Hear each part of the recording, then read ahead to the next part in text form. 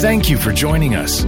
Our goal at Church of the Rock is to help you know God, live free, and find purpose. To learn more about us, please check out our website at churchoftherock.ca or stay connected with our free app available for Apple and Android devices.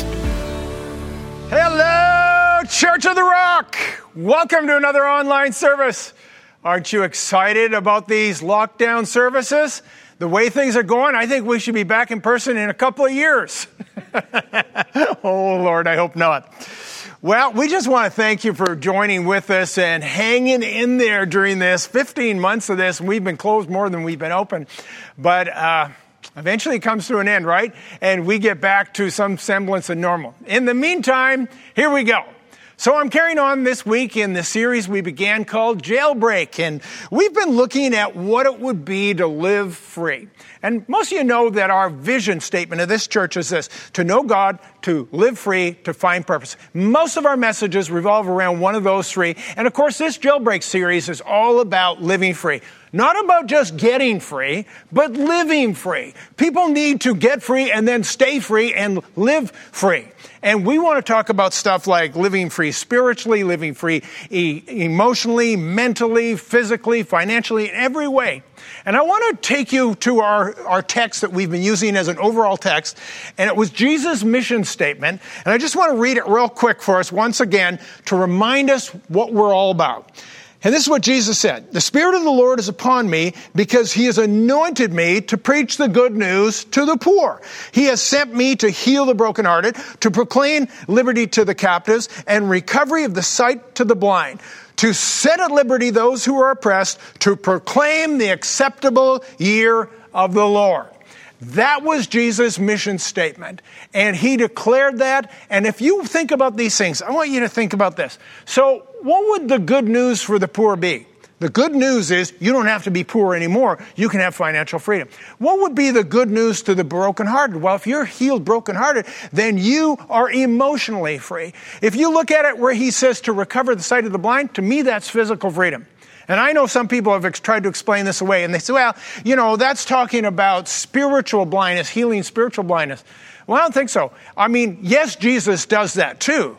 But that's not what this passage is about, because what we find out is he said this, and then he went forth and he started healing people, including recovery of sight of the blind.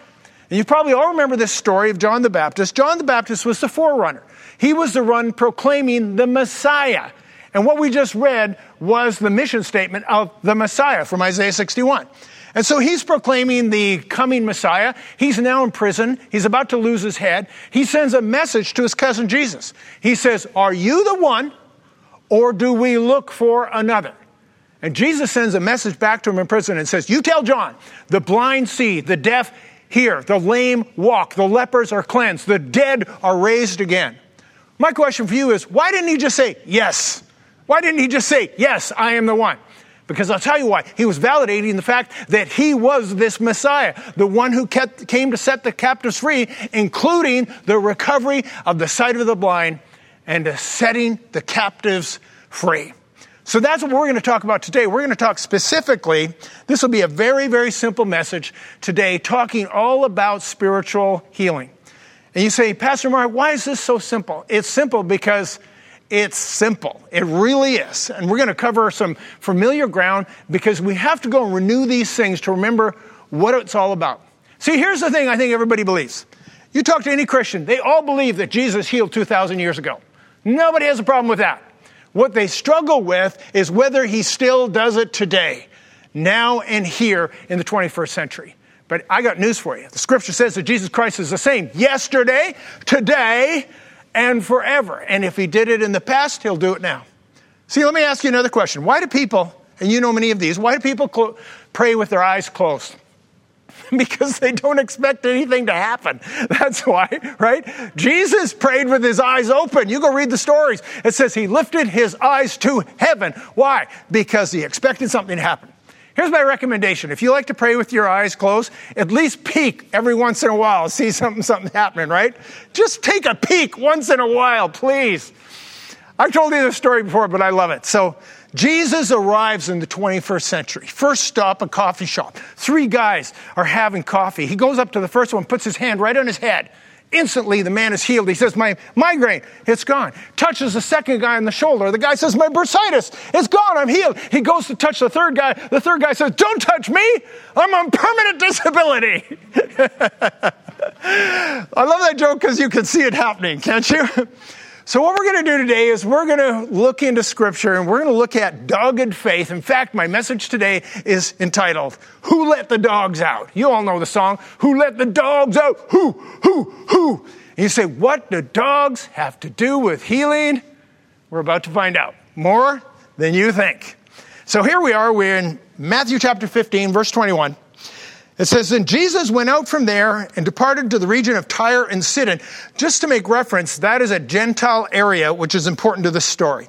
And behold, a woman of Canaan came from that region and cried out to him, saying, have mercy on me, O Lord, son of David. My daughter is severely demon-possessed. But he answered her not a word.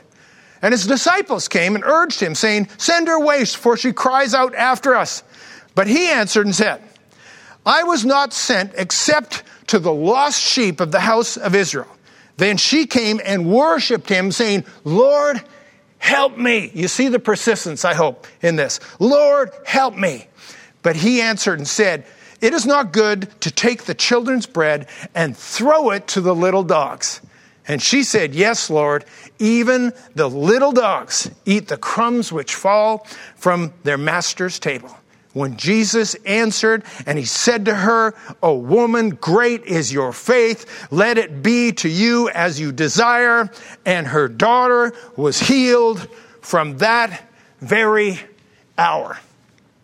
There's so much going on in this story. I love this story. I'm fascinated by the fact that the disciples wouldn't have anything to do with her. They were trying to shoo her away. I mean, she was trying to get in there and trying to get a healing from Jesus, and they're trying to shoo her away. Jesus, this is one of the very few places in all of Scripture where he's actually reluctant to heal her.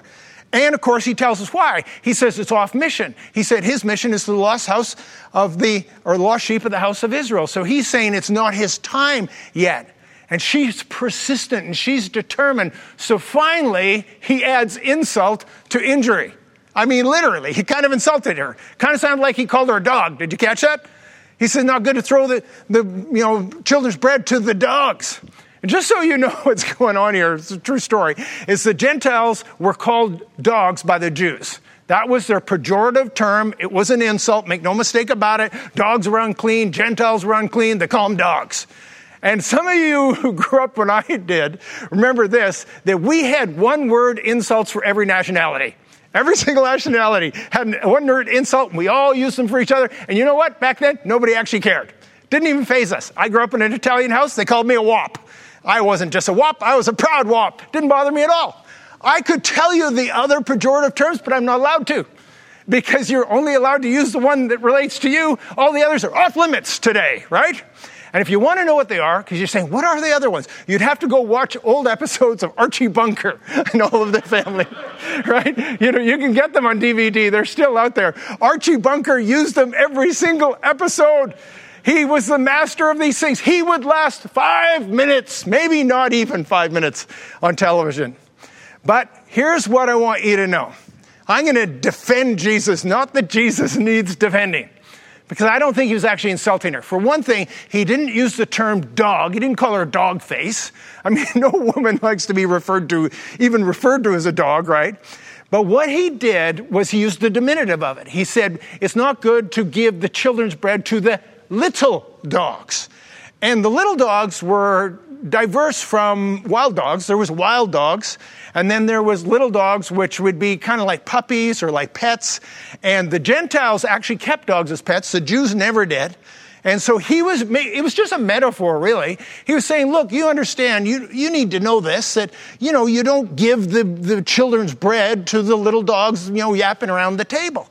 And of course, she answers and said, even the little dogs get the crumbs from the table. But we need to talk about this children's bread for a moment. So what is this children's bread that he's talking about? Because he's got to be referencing something, and it's called specifically children's bread for a purpose. We all know the prayer, the Lord's Prayer. We are invited to talk to our Father in heaven and get bread from heaven. He says, pray this way, Our Father, give us this day our daily bread. And so we know that God literally will give us bread. And we know that that's true from the story of the children of Israel wandering for 40 years in the desert. And every single morning for 40 years, 6 days a week, for 40 years, he sent bread from heaven, manna from heaven, children's bread that came from the Father in heaven. Do the math on that. Every single day for 40 years, it's 12,000 Tim Hortons breakfast sandwiches. Every single morning, they got their Timmies. It came down from heaven, from them. So there's a little bit of picture, but in a broader sense, the children's bread actually includes all the blessings of God, right? It's when he says, give us this day our daily bread, it's not just physical bread. It's all of the blessings of God, and you receive blessings of God, not because you're so special, but because you're a child of the living God. And this woman was outside the house of God. She was not specifically a child of God. And so she was trying to press in and trying to get it. And you all know, she uses this great answer. She says, even the little dogs get the crumbs that fall from the table. Anyone who ever owned a dog knows what she's talking about, right? If you owned a dog or know somebody that owns a dog, you're having dinner, where's the dog? The dog is under that table, and anything that falls down from that table, that dog's going to gobble up. There is no 5-second rule because that dog's going to get it before you get it, right? And so you all know what he's talking about here. Of course, today we have these crazy dog owners that actually set a place for their dogs. Some of you may be one of those types. Here's a picture of these people. They're so crazy. They set out cutlery for their dog and whatever. And a dog can do that. A dog can sit at a table. A dog can eat not quite as well as you, but pretty well. They'll eat with their mouth, not with their paws. But we do know that they can play poker, right? Because we've all seen those pictures. Those pictures are over 100 years old, by the way. These are old paintings, a series of 18, very, very famous. You've seen them. And dogs are tremendously good at poker. I don't know if you knew that. Am I off message? Speaking of being off message, I don't think so. There's a story of this guy. He's playing poker with his buddies on a Friday night. And he says, I hope you don't mind, but my dog, he's a German Shepherd. He's going to be playing tonight. And so the dog is sitting there. He's got his visor on. He's dealing out. And his buddy turns to him and says, your dog must be the smartest dog in the world. He turns to him and sort of quietly says, he's not that smart. Every time he gets a good hand, he wags his tail. The dogs, they have a tail. You get it, right? Now I'm really off topic. And here's what I don't want you to miss about this story. So this woman says, even the little dogs get the crumbs from the table, and Jesus says, great is your faith. Did you catch that? Great is your faith. There was only 2 times that Jesus told someone that they had great faith, and they were both Gentiles. One was the centurion, when he said, only say the word, my servant shall be healed. The other one was this one. So there is something in this story we need to learn about what I'm calling dogged faith. Determined, dogged faith. Now, I want to tell you a little dog story to set this thing up. Because when I grew up, we had dogs. Specifically, my dad had dogs. My dad really liked dogs, and he liked man dogs. You know, there's like not man dogs, and then there's man dogs. So we had a Labrador, a Boxer, and a Doberman Pinscher, all at different times. And let me tell you about the Doberman, because a Doberman is not a perfect indoor house dog. These dogs were never meant to live inside. They are so aggressive. Now, understand something. Our particular Doberman was really high-strung, really active, really badly trained. I don't know if you know this. There's no such thing as bad dogs, only bad owners, and we were bad owners. Nobody trained this dog. And this dog was just so high-strung. They're meant to be working dogs. They're meant to be outside. They want to run. They want to chase things. And every single time that door was open in our house, every time that door opened, that dog was out of the house. He shot out of the house, and he ran down the street like a banshee, chasing rabbits, chasing squirrels, chasing cats, chasing mailmen, catching them, and eating them.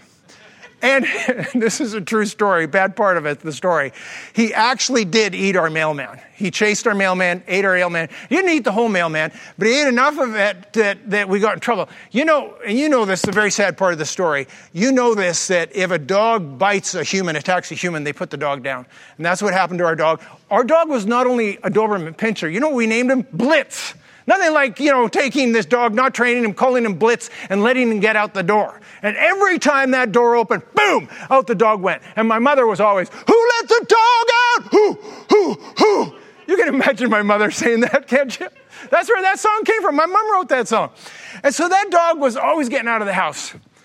And I want you to, and I love the Doberman Pinschers, so don't misunderstand what I'm saying. They're trained as working dogs, and they are fiercely loyal to their owners and fiercely deadly to prey. And they're trained as a protection dog. And I'm going to show you a little video of this, and then we're going to build my whole case on healing on this. So I'm going to throw it up on the screen. Here's a video. Have a look at this. Who let the dogs out? Who let the dogs out? Who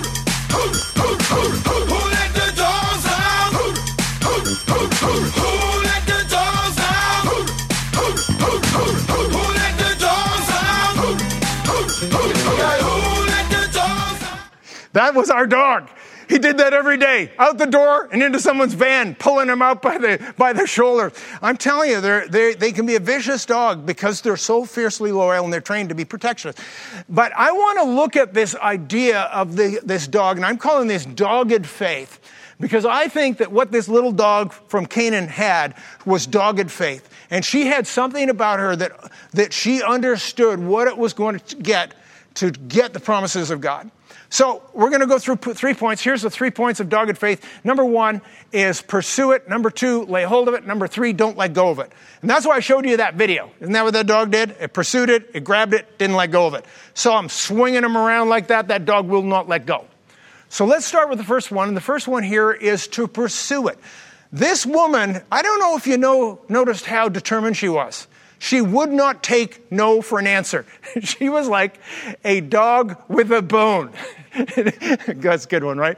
And she just kept on going after these promises. She wanted it. She didn't care if it was the children's bread or not. She was going to go after it, and she was going to get it. A dog like a Doberman goes after its, we'll call it its goal or its prey or its victim, whatever you want to call it, with great enthusiasm. And what this Canaanite woman did was she went after her healing with great enthusiasm. And I look at us today, and I think we're hesitant. See, you send that dog out that door after its predator, there's no hesitation. Boom, it's after that. And this woman was like that. When Jesus said no, she pushed in further. And I don't think we do that. I think we're too easily giving up. And I think our hesitation has to do with the fact that we've all had disappointments. We've all had moments of times where we prayed and it didn't happen. But I think more than that, you know what? I think we're just become too used to living with the sickness. I think we have so many sicknesses, so many illnesses. I think we've just become complacent with the fact that we're probably going to be sick. And you hear people, you hear them talk. They go, oh yeah, my arthritis is acting up. My migraine is acting up. My bum knee is acting up. They own it. They own the sickness. And you can understand why. I mean, you probably know this. There's 144 strains of influenza alone. There are 200 different types of cancer. There's 29 types of lymphoma alone. We are so surrounded by sickness. We are so inundated with it. We just have become complacent with it, and we just live with it instead of pursuing our healing. So this week, I was watching a documentary on Evel Knievel. Do you all remember Evel Knievel? The stunt cycle driver. He used to jump over stuff. So I'm watching this Evel Knievel, he's kind of invented this whole thing of jumping motorcycles over stuff. And I realized he's probably the worst stuntman in history. Do you know that he crashed almost every single time he did anything? It should have been just crashing and not jumping. He even did one, I couldn't believe this. It was indoor. It was in an arena. And he had the ramp set up. He actually launched, went over a bunch of cars, landed on the back ramp, did perfect. But he didn't have enough run out and drove his motorcycle right into the concrete wall of the building and broke 6 bones. I thought, what's wrong with this guy? He crashes every time he does stuff. Remember when he tried to jump the Snake River Canyon? And he goes in a rocket cycle, made it halfway and went straight down. Fortunately, he had a parachute. It was so dumb. Anyway, here's the story. Here's what I want you to know. He has crashed so many times that he broke 433 bones. 433 bones. So I got this little illustration of it. Those are all the bones he's broken. Now, understand this. He hasn't broken 433 different bones. He's only broken 35 bones. But he's broken them 433 different times. I mean, the guy's a mess. So I'm watching this documentary and I'm wondering how he died. I couldn't remember how he died. Turns out he died at 69 years old. Do you know what he died of? A lung infection. He spent months and months in hospital and rehab and traction and all kinds of things, and he dies of a stupid lung infection. He was able to somehow fight off all of those things, and somehow he wasn't able to. It just seems anticlimactic to me, right? He spent his whole life trying to kill himself in a motorcycle crash, and he dies of some stupid little infection, right? It's like the guy that says, I want to die peacefully in my sleep like my grandfather, not screaming in terror like the other 4 passengers in his car at the time. I so love that joke. Reminds me of my mother driving, by the way, until she lost her license. Anyway, that was kind of mean, sorry. Anyway, so I'm getting back to Evel Knievel for a minute. I mean, he dies of this sickness.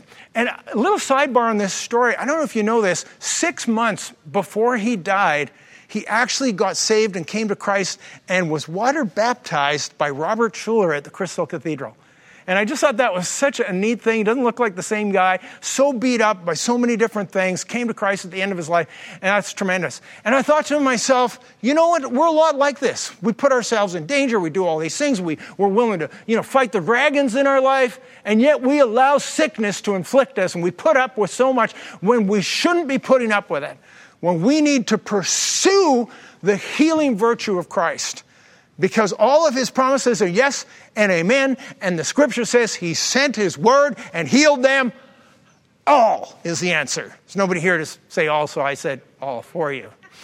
And so, here's what happens. So many of you know that we go on these mission trips and we come back from these foreign countries and we come back with all these glorious stories about all these amazing miraculous healings. It's sort of discouraging for us on this side. And we think, why is it that we hear about these healings over there and not here? And I think a lot of it has to do with the fact that we're not as desperate as they are. I was in India for only 3 weeks, and in 3 weeks I saw at least 3 people get healed from blindness. Blindness. One was a 14-year-old boy, born blind, saw his eyes open, saw it for the first time in his life. Another one was an 80-year-old woman, had been blind for about 7 or 8 years, totally and miraculously healed.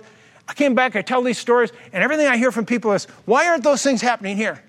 And I think the reason that they're not happening here is that we are not pursuing these things with the same tenacious faith that the woman from Canaanite had that wanted the crumbs from the table. So I'm going to give you another story. I'm going to tell a few little stories, all stories you're familiar with, but I think the lessons are in these stories. So you go to Mark chapter 2, and there's a story there about blind Bartimaeus. And the thing that was unique about blind Bartimaeus was he was blind, right? And you remember this, Jesus came to recover the sight of the blind. And so blind Bartimaeus, he's a beggar. He's begging at the side of the road. He can't see Jesus, but he can hear him. And so when Jesus is walking down the street, he starts shouting out, and he says, Jesus, Son of David, have mercy on me. And do you remember what the disciples did? They tried to shush him. Just like they did with the Canaanite woman. They tried to shush him and told him to be quiet. What did he do? It says, he cried out all the more. And then it says, he threw off his garment. I've told you this before, that the meaning of that was beggars wore a garment.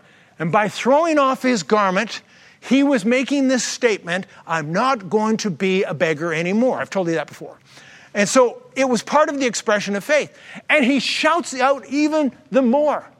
And Jesus comes right up to him. Now remember, Jesus can't even see Jesus. And Jesus says to him, what do you want me to do for you? And I'm thinking, why would you ask him that question?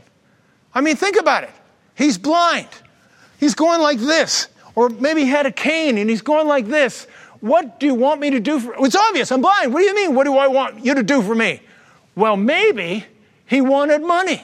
Who knows what he really wanted? And so out of his mouth comes this. He says, that I might receive my sight. And Jesus said, go your way, your faith has made you well. Did you catch that? It was this tenacious faith that he was going to lay a hold of that which God had for him. And he said, he wasn't going to take no for an answer. Would you agree with that? The disciples tried to shut him down. He would not accept the shutdown, and he pressed in. He pursued the promise, and he received the promise. So let me tell you a little story that happened right here. And a lot of our really great miracles, because I've never seen blind eyes open in North America. I'm sure it's happened. I've never seen it. But I've seen deaf ears open. And so we were having one of our Tuesday night Power and Praise services. It's one of the places where we see some of the best results. And we were having this service. And I remember that particular night. And I was standing up here. And I said, tonight we're going to pray for ears. So if you've got ringing in the ears, if you've got deafness, if you've got hard of hearing, if you've got an infection in the ear, anything to do with the ears, we're going to pray for ears. There was a woman who was here for the very first time. Her sister had brought her. She was a medical doctor. She had been in a car accident, had serious whiplash. She had damage to her hearing and headaches, migraine headaches, and she had ringing in her ears so loud that she thought the phone was ringing all the time. She was constantly answering it. Hello? Hello? It's not funny, but it's sort of funny. And so anyway, so she's sitting there. And so when I said we're praying for ears tonight, her sister says, aren't you going to go up? She says, I'm too nervous. I'm too nervous to go up. And she said to her sister, and she was never been to church here before, understand that. She said to her sister, if you don't go up, nothing's going to happen. So she thought to herself, it's true. If I don't go up, nothing's happening. I'm going up. So she got up and she walked up here, took this bold step that she wouldn't normally do. It wasn't part of her character and disposition. So she comes up, and I remember praying for her. And I prayed for her. You know what happened when I prayed for her? Nothing. Nothing happened if you don't go up. Apparently, nothing happens if you do come up. Except the next day. She phoned me the next day, and she said, Pastor Mark, you won't believe it. I woke up this morning. The headache was gone for the first time in 2 years, and the ringing in the ear is gone, and I can hear clearly. I've been totally healed. It was so amazing to me. I love the way she said, Pastor Mark, you won't believe what happened. I thought, why do people think I don't believe? Mostly because they would be right about that. And so the first thing we have to do is we have to pursue the healing. He's given us these promises, and all those promises are yes and amen. And we have to pursue them. The second thing you need to do is you need to lay a hold of it. See, sometimes you don't get your results instantly like that woman didn't. So you have to lay a hold of it. I love this picture of that dog going in on that guy's arm. He's laying a hold of it. He's pursued his prey. Now he's laying into it. And that's what you do. You lay into the promise of God. So I said I was going to tell you biblical stories you all know, just to remind you, just to build your faith, because faith comes by hearing and hearing by the word of God. And you'll remember the story of the woman with the issue of blood. This woman had been bleeding, menstrual bleeding is what it's talking about, menstrual bleeding nonstop for 12 years. She had spent all her money on doctors, had not got healed. Jesus was in town. There was a huge crowd of people all around Jesus. And the scripture tells us what she was thinking. And the scripture says she believed that if she could just touch the hem of his garment, she would be healed. So she pushes through the crowd. Probably this little woman, probably anemic, probably weak, been bleeding for 12 years. She pushes through that crowd, gets close enough, reaches out and touches the hem of his garment. And when she touched the hem of his garment, it says instantly the flow of blood was dried up. And here's the part I love, because Jesus said, who touched me? And the disciples said, what are you talking about, Jesus? Everybody's touching you. There's a throng of people. This was pre-COVID, the days where you were allowed to touch people. And so he says, no, who touched me? And they said, everybody's touching you. What are you talking about? And he said, no, I perceived power going out of me. He didn't even pray for her. He didn't even know she was touching him. She drew the power. She pursued him and laid a hold of it and received the healing. I hope that's a picture that's burned into your mind and into your heart today, because that's how faith works. You have to lay hold of the promises of God. So let me tell you a little story about this. So Wilma Rudolph, she was born in 1940 in the backwoods of Tennessee in a shack. She was the 20th of 22 children. And when she was 4 years old, they were dirt poor. They had nothing, but I'll tell you one thing they did have. They had faith as a family. And when she was 4 years old, she got double pneumonia. She got scarlet fever. Good chance that she got polio as well. And when she managed to recover and not die, which everybody thought she would have, she was actually paralyzed. Her left leg was completely paralyzed in the aftermath of this sickness. And so they put a big iron brace on her left leg, And for the next 5 years, she walked around like this with this big iron brace. And she couldn't bend her leg, and it was basically paralyzed. But her mother always said to her, woman, you can do with your life whatever you want. If you will put faith in your Christ, and faith in your Lord, there's nothing he can't do. So one day, she's 9 years old. 9 years old. And she determines, I'm going to reach out and lay hold of that promise. And I believe I'm going to walk again because Jesus healed the lame. And she took off that brace and she threw it away and she started walking without the brace. Not well. She was literally dragging that leg along and she thought, I'm not walking with that brace. I'm going to learn to walk. And for the next 4 years, she attempted and tried and worked hard just to improve her gait so she could walk properly. And then she started to run. And she entered a race at school. She was 13 years old. She entered a race at school, first type race she'd ever been in, a running race, track and field. She came dead last by a country mile. She was so far behind. She went home, she told her mother this. She says, I'm going to become the fastest woman runner in the world. And her mother said, Wilma, you can do whatever you set your mind to. So she started entering race after race after race. And guess what? She entered the next race, came dead last. Entered the next race, guess what? Came dead last. Entered the next race, guess what? Dead last. Then one day she entered a race, and guess what? She didn't come last. She came second last. It's a huge improvement. She was making progress. Anyway, she kept at this, and she started winning races. Eventually, you know where this story is going to go. So she ends up going to school at Tennessee State University. She joins the track team, goes into her first race. Guess what she came in? Yeah, you got it. Dead last. Dead last. And just kept on working towards it till she started winning races, started winning state championships. She became known as the Tennessee Tornado. In 1956, she became part of the U.S. Olympic team and went to the Melbourne Olympics. Went and raced for the U.S. Olympic team in the Olympics in 1956. Guess what she came in? Dead last. Dead last is the right answer. She lost. But she kept on working at it the next 4 years. And then in 1960, Rome Olympics, she went out and won. Are you ready for this? 3 gold medals. And she was known as the fastest woman on the planet. Here's a picture of Wilma Rudolph leaving everybody else in her dust. You see, that's the power of persistence and determination and faith. So we pursue it. We lay a hold of it. And let me just pause there for a moment because I love the picture of the woman with the issue of blood, that she was the one who had to reach out and touch it and lay hold of his garment. And I have a bit of a story. You all have heard this story, but I'm going to tell it again because it fits so beautifully here. And it was a particular Sunday morning. I was preaching with a splitting headache. My head was pounding like this. It was throbbing so much. I was assuming everybody could see my head going bigger and smaller like this. That's how it was pounding. And I thought to myself, I just got to get through this message, and then I got to get out those doors, and I got to get to my office, and I need to lay a hold of a bottle of Tylenol. And that was my goal. You know what? You pretty much get what you have a vision for and faith for. So anyway, got through the message. I'm down that aisle. I'm almost out the door, almost to my office, and this woman with a cane steps out in front of me and blocks my way. And she says, oh, Pastor Mark, I'm so glad I bumped into you. Because she said, I knew that if I could just get you to pray for my hip, I would be healed. And I'm thinking to myself, do you want to join me? I'm going to get some Tylenol. That's what I was thinking. But I thought, I'll humor her. How long will it take? I'm not going to wait for her to hobble to my office. And so I prayed for her. I don't remember the prayer. I know there wasn't an ounce of faith in it. And I went to my office and sat there and ate Tylenol for the rest of the day.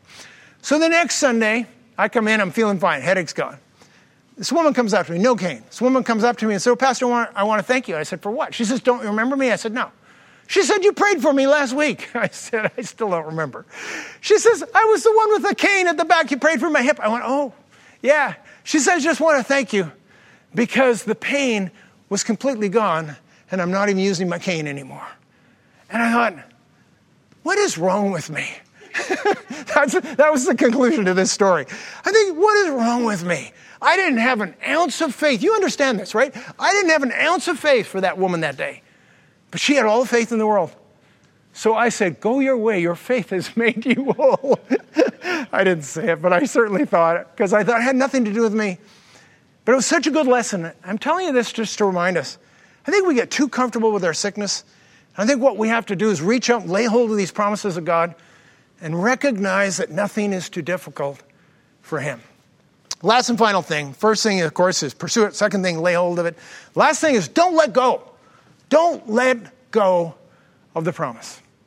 So I look at the Canaanite woman. She wouldn't take no for an answer.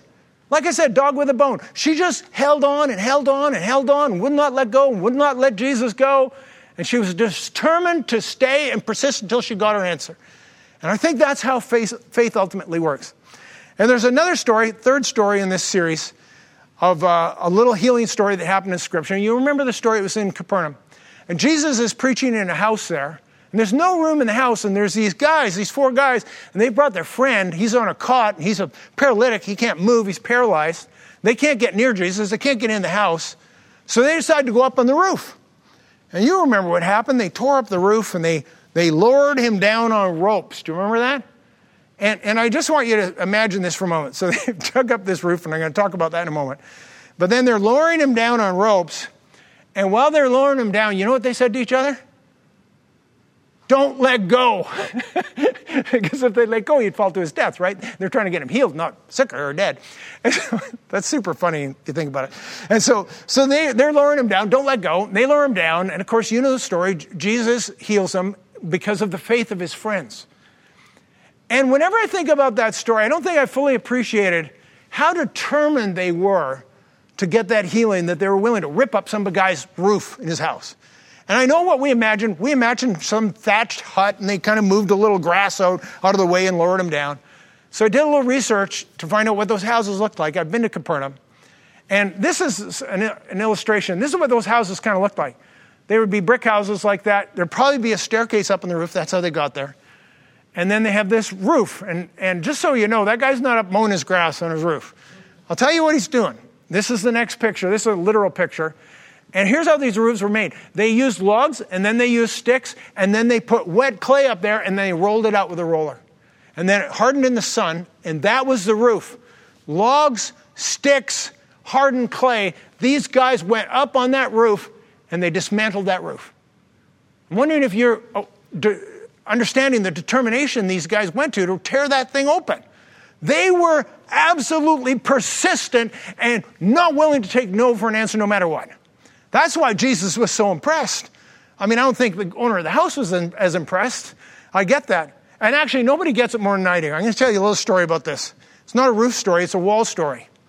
So I get a call this spring about the place my grandfather built, Summer Place in Kenora, Ontario, in 1945. It wasn't well built back then, but it's still standing today. I get a call that they believe there's been bear damage there, and I need to go out and check it out.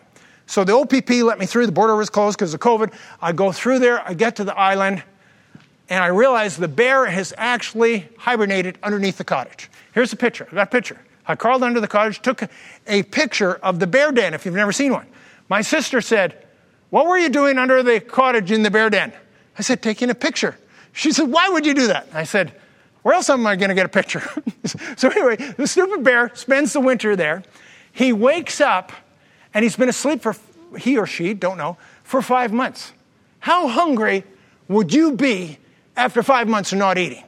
How hungry would you be? Do you know they don't eat, they don't drink, they don't urinate or defecate for 5 months? Boy, you're ready for a couple of good things, right? But one of them's going to be a meal for sure. So he comes out, and he was so hungry. This is what he did to the side of the cottage. Look at this. He tore the wall off. Plank by plank, he tore those walls right off. I mean, how hungry are you going to be? And he went into this cottage, went into the kitchen there. He could probably smell that was a kitchen. Tore through every single thing in that kitchen. The fridge, the stove, the cupboards, every container, destroyed everything, destroyed every appliance. There was no food in there. But he had to have something to eat. There was only one thing in the whole kitchen. You know what it was? A whole can of coffee. He ate a whole can of coffee. Boy, he had one caffeine buzz going that day, right? But here's my question for you. If you've been asleep for 5 months, how much coffee do you need to wake up? Probably at least a whole can, right? The point I'm making of this, I'm just showing you this illustration, is that's determination. That's dogged faith. If you want something bad enough, you will push in, press in, and you will not give up, and you will lay a hold of it and not let go. Last and final story, just real briefly. So Ayana was her name. She was born in 2000, and she was a preemie. She was born, but she was stillborn. It was a very sad story. came out of the womb, premature, was not breathing, no heartbeat. The doctors tried to keep her alive for 30 minutes. They tried to revive her, could not revive her. Finally, they handed her to the mother and said, why don't you just take a few minutes with your baby? And we're so sorry, but we've now pronounced her as deceased. So her mother held that baby as a Christian woman full of faith, and she cried out to God. And she said, oh God, please revive my daughter. I know you can raise the dead.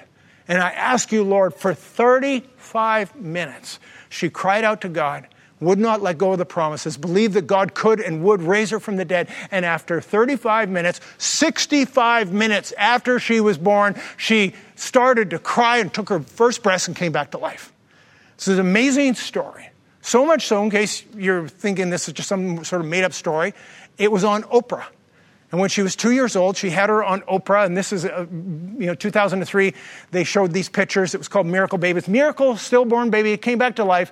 Oprah Winfrey Show, 2003. So you know that if it's on Oprah, it's got to be true, right? You got to be true.